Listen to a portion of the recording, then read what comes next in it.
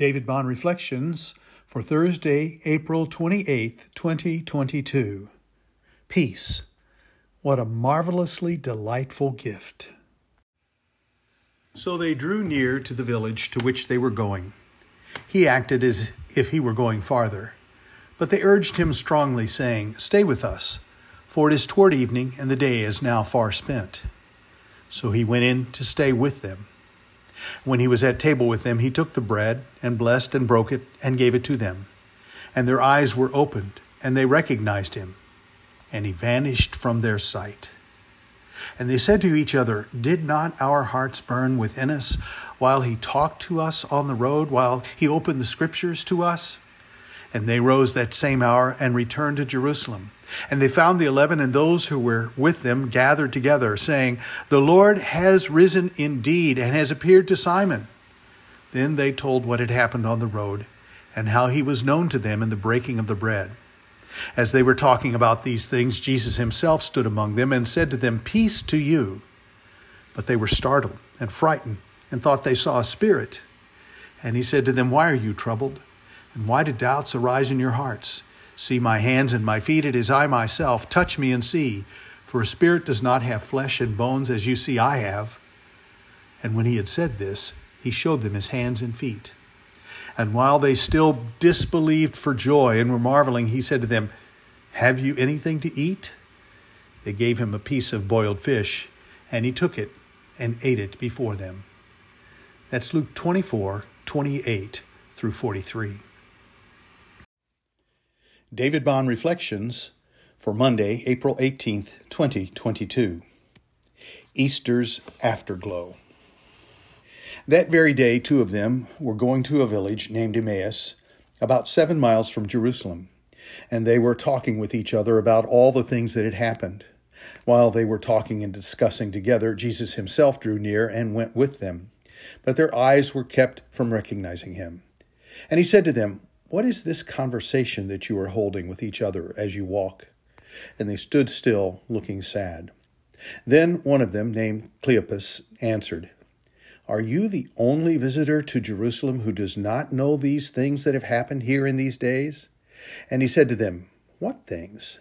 And they said to him, "Concerning Jesus of Nazareth, a man who was a prophet, mighty in deed and word before God and all the people, and how our chief priests and rulers delivered him up to be condemned to death and crucified him. But we had hoped that he was the one to redeem Israel. Yes, and besides all this, it is now the third day since these things happened. Moreover, some women of our company amazed us. They were at the tomb early in the morning, and when they did not find his body, they came back saying that they had seen a vision of angels who had said that he was alive. Some of those who were with us went to the tomb and found it just as the women had said, but him they did not see." And he said to them, "O foolish ones, and slow of heart to believe all that the prophets have spoken. Was it not necessary that the Christ should suffer these things and enter into his glory?" And beginning with Moses and all the prophets, he interpreted to them in all the scriptures the things concerning himself. Luke 24:13-27. Our Easter has been quite different. For the first time in 46 years, Diane and I celebrated our Lord's resurrection separately. She was at St. John, singing in the choir, a commitment she made several weeks ago. I was at St. Mark Lutheran Church in Conroe, Texas, serving as their vacancy pastor. I was able to be back home by noon and enjoyed an Easter meal with our oldest son and his family. I've spent the last couple of days watching The Chosen. This well-done and touching video drama about the life of Jesus Christ introduces Jesus and the calling of his initial disciples.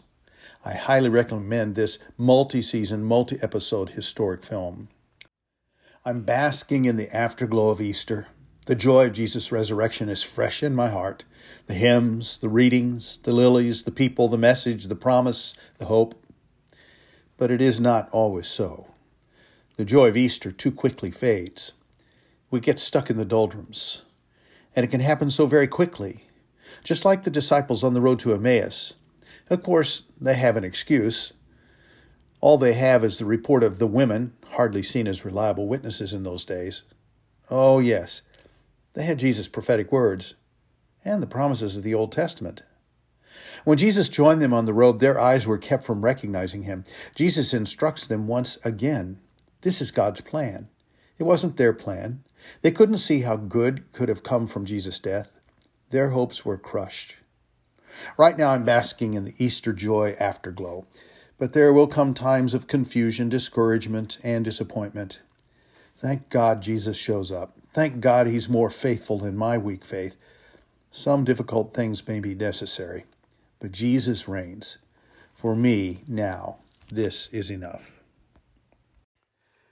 I was privileged to preach at Peace Lutheran Church in Groves, Texas, on Sunday, February 27th, 2022. Here is that message. I pray that you find it to be a blessing.